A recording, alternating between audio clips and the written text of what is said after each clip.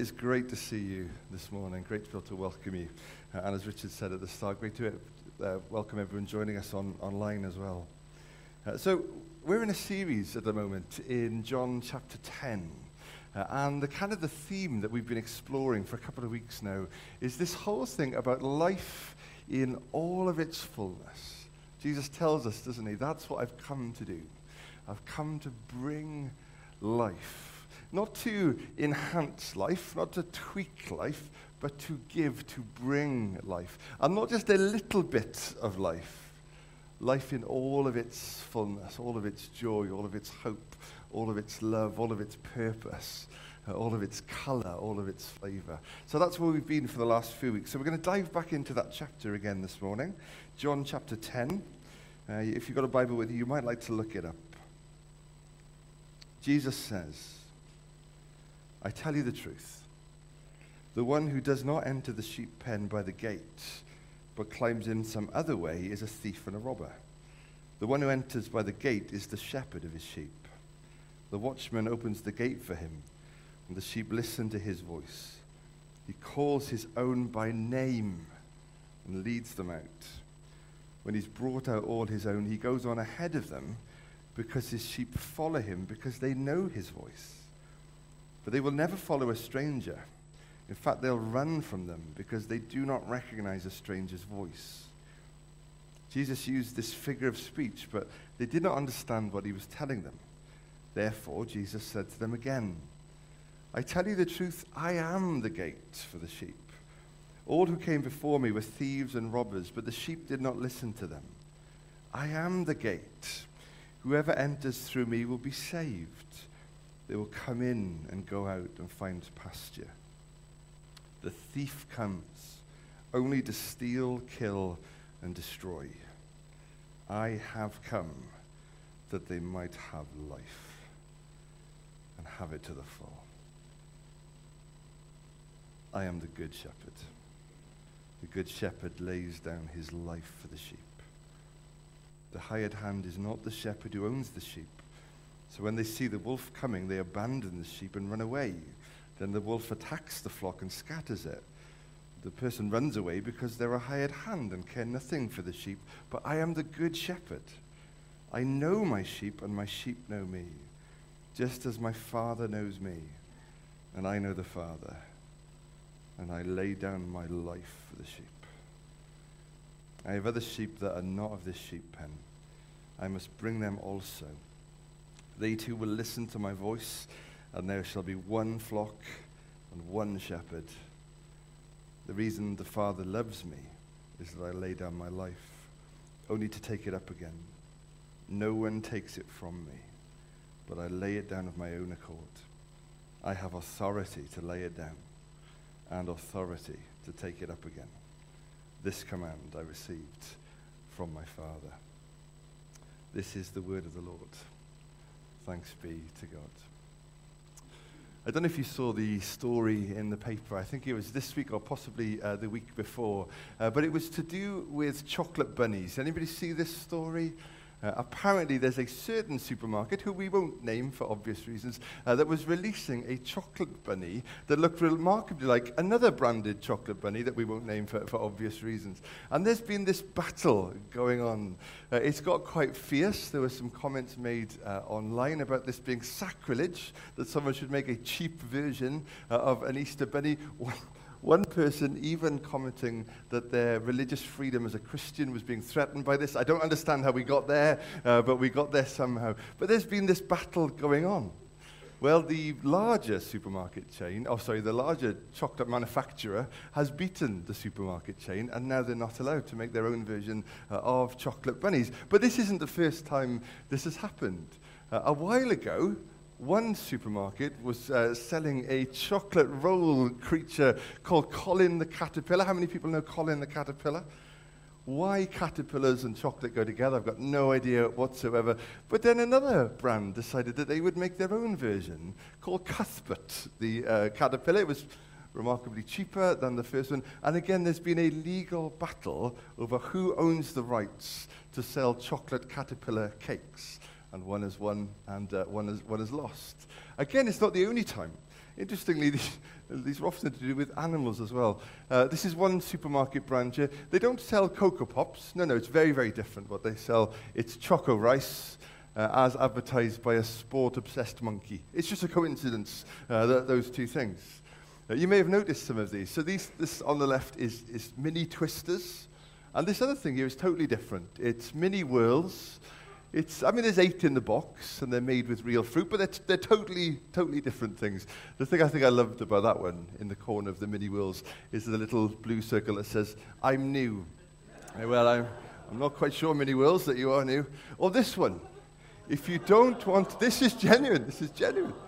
If you don't want to buy chocolate penguin bars, don't worry. You can buy chocolate seal bars. I don't know why penguins and seals are the thing to sell chocolate bars, but there you go. Have you ever had that moment in a supermarket where you've gone to buy something and you've got to look twice at the product to work out if it was the thing you thought you were buying or not? We live in a world, don't we, where there are these fakes, where there are these substitutes, where there are these frauds. And as we come to this passage today, I'll be honest with you, this wasn't the theme I was going to speak on today. But as I was preparing this morning, I was diving into something I was going to share right at the start, and that sort of grew and grew and grew.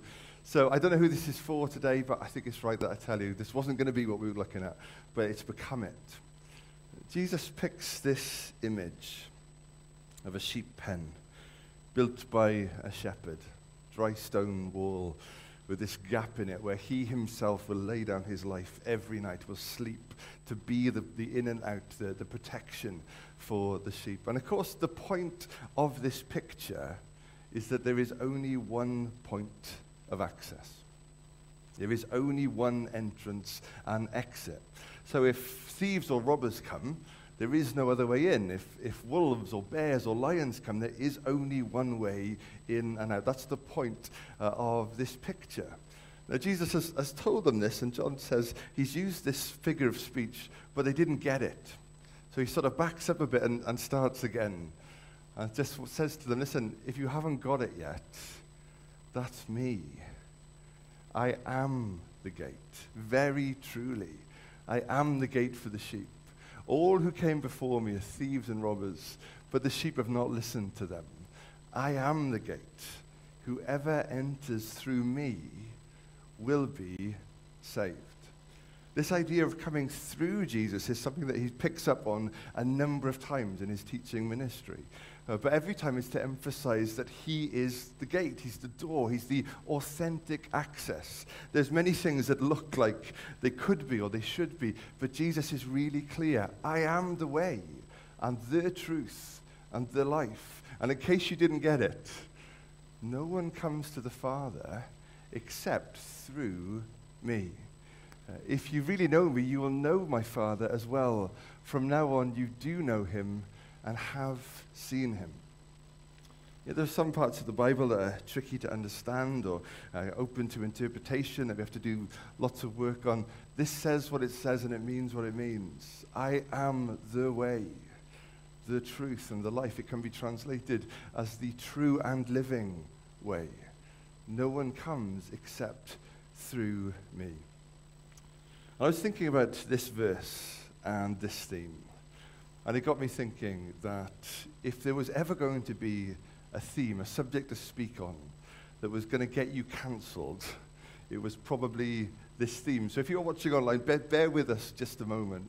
Because as people who want to follow Jesus, but also live in a culture where there are a plethora of spiritualities, of lifestyles, of choices, we wonder sometimes, don't we, as thoughtful people, as loving people, what does it mean to follow Jesus in our culture and in our world?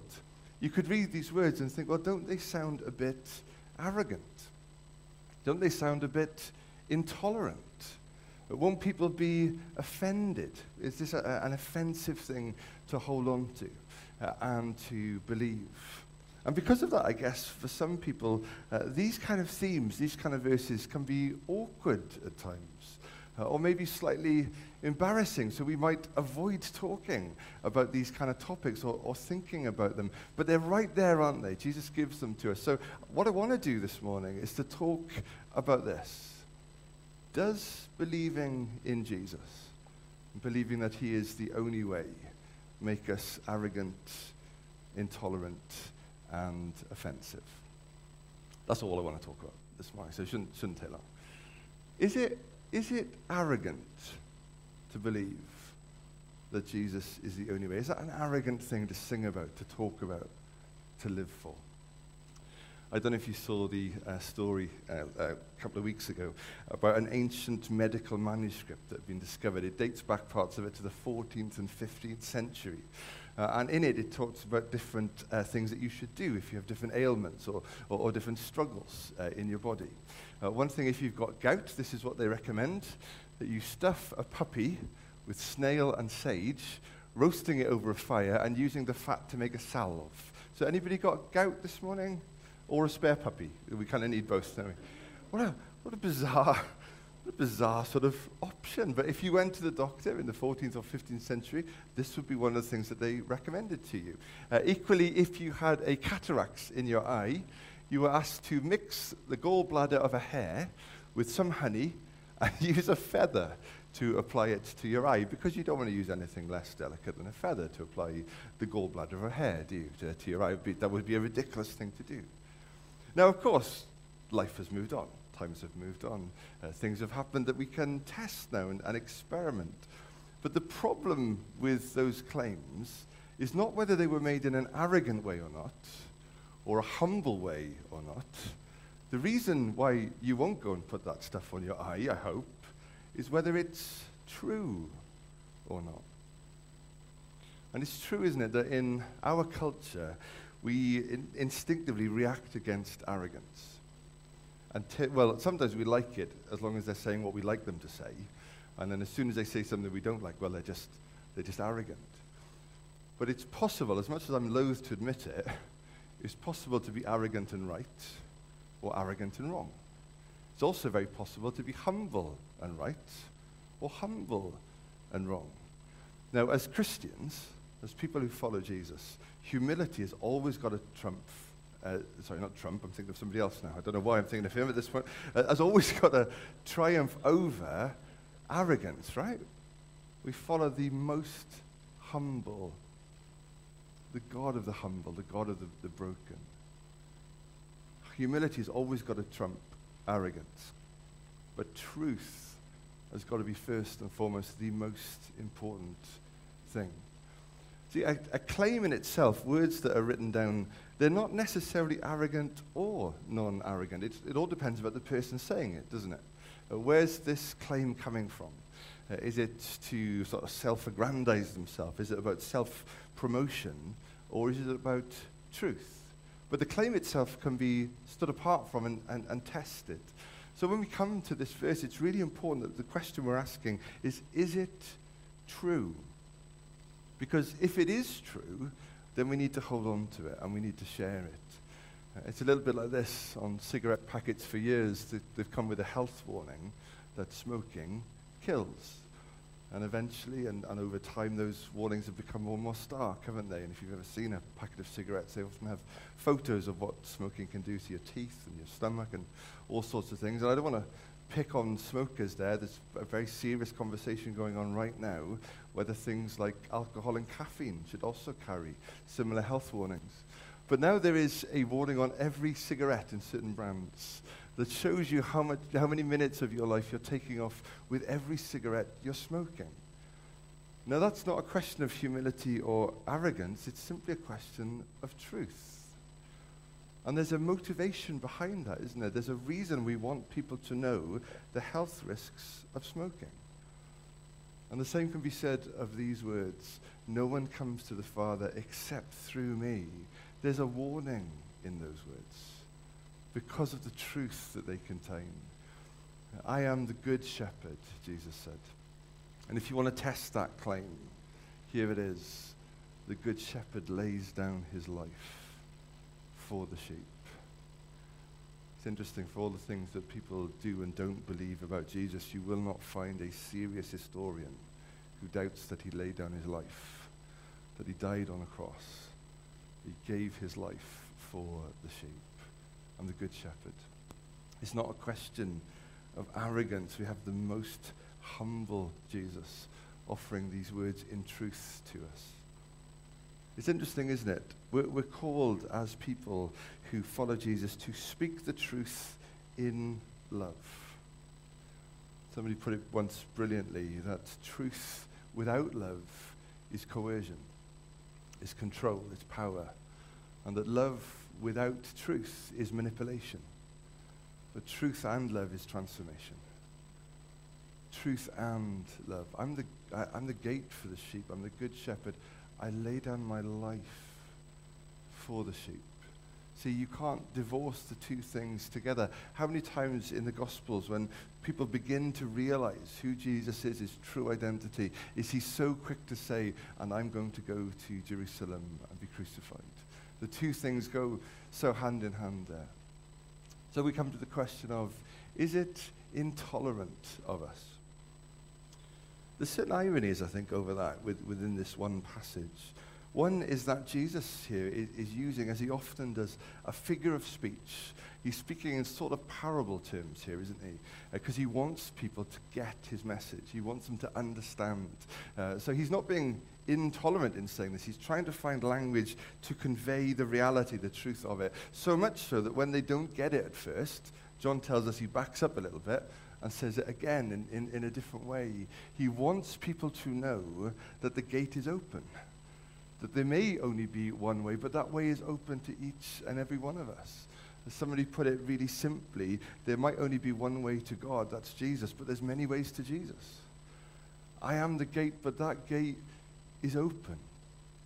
It's interesting, if you look later on in this passage, the belief, the knowledge that Jesus was the only way, far from constraining him to intolerance, means that he's got this passion. It kind of compels him to be as open as possible. I have other sheep, he says, that are not of this sheep pen. I must bring them also. They too will listen to my voice, and there will be one flock and one shepherd. I have others, Jesus says. And thank goodness that he did, but otherwise we would never be included. We'd never be invited. If you stop and think about the world in which these words were said, I am the gate, I am the way, the truth, and the life. The first century was a highly religious world. It was filled with all kinds of different beliefs and forms of worship and spiritualities. One, of course, is this one, the Jewish way, the temple, the system of sacrifice and priesthood and law, represented by the temple in Jerusalem, and then local synagogues then scattered wherever they could be placed right throughout the nation. There's this belief rooted in the heart of the Old Testament that one day there will be one flock, there will be one shepherd, that this God is inviting people in, that through them one nation, all the nations of the world will be blessed. But of course, it's also a time when they're oppressed by the Roman Empire. Now, one of the things that historians say was sort of the brilliance of the Roman Empire, their strategy, was they were after your land. They weren't necessarily after your love. And so they would conquer a place or a people, but allow them to carry on worshipping in whatever way they wanted to. They didn't see religion as a threat to their empire. And so the Roman Empire becomes this sort of patchwork quilt of different gods and different forms of belief and worship, all kind of woven in together.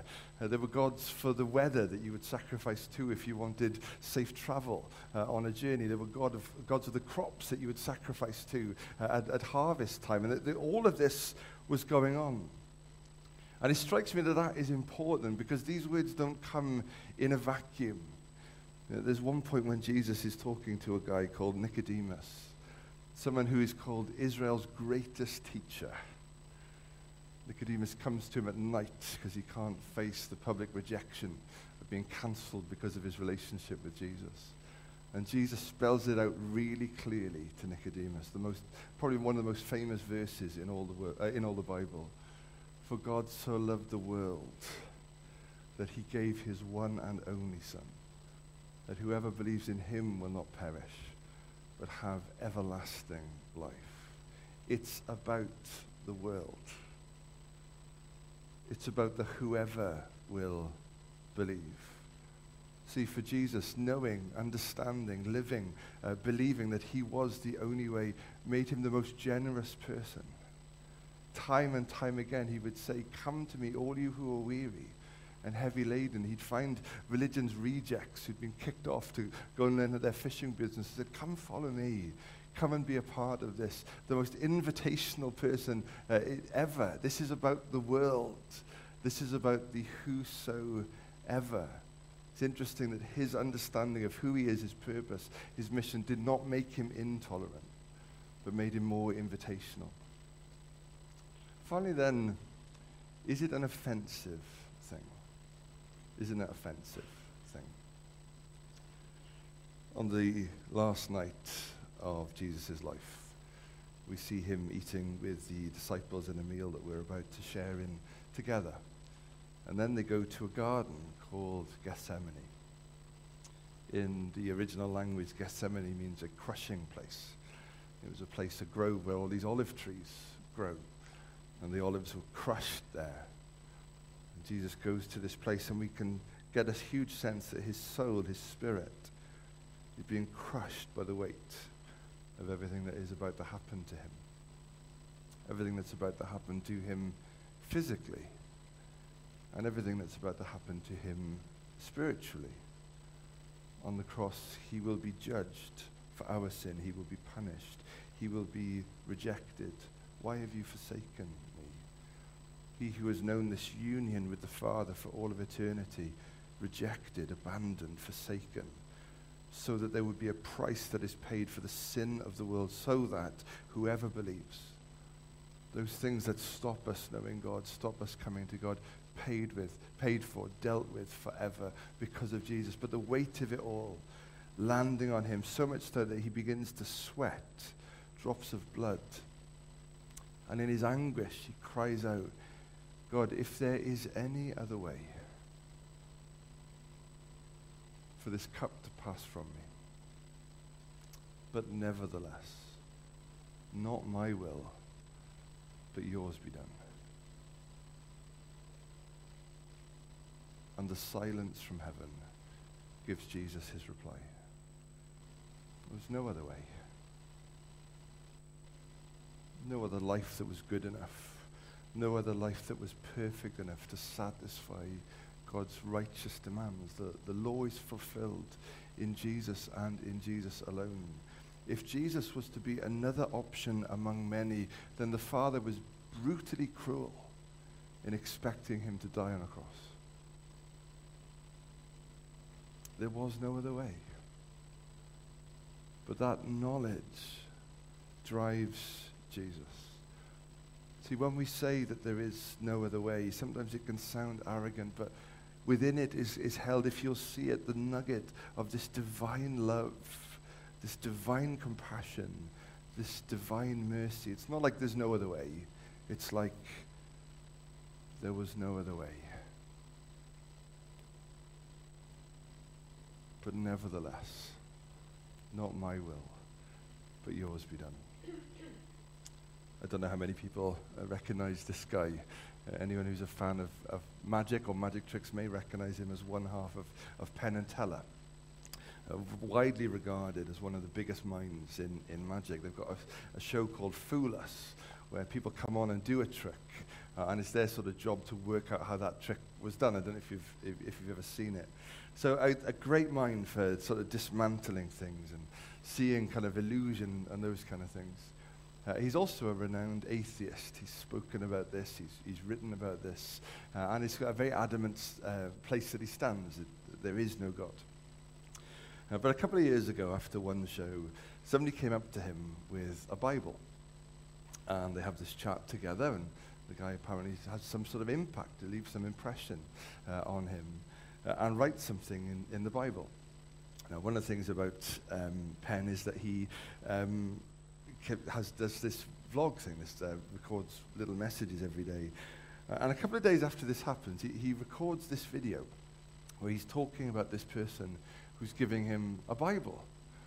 And one of the things he says is that people often speak to him about faith and God, I think because he's quite a famous atheist. And other people ask him, does that bother you? You know, does that offend you? And he said this, that actually, if you believe that you've got the only way to eternal life, and you don't tell me, you'd have to hate me.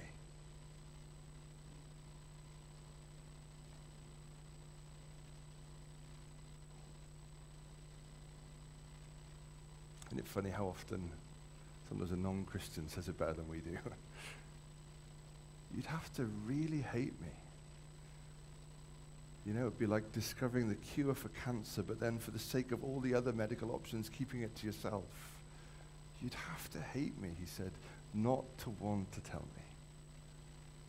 See, it doesn't have to be offensive. Sometimes those who've claimed to follow Jesus and speak for him have been offensive. But the way in which we share this wonderful truth, that this gate, the only way is open, does not have to be offensive. So what I'd love us to do just as we come to this table today is to think about where we are. I'd love you just to bow your head and close your eyes. And I'd love you to imagine that just before you is this field. And in the middle of this field, there is a sheep pen. And inside it, there is protection, provision. There's a good shepherd who's willing to lay down his life to protect you.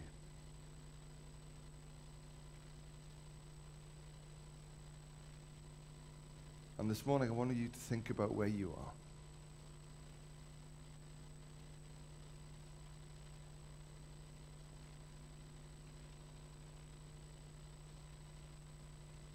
Do you know his voice? Are you following where he's going, what he wants, what he says?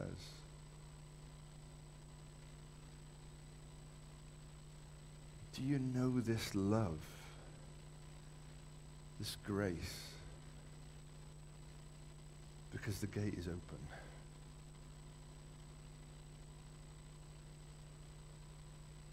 The price is paid. The only thing stopping you going in is you.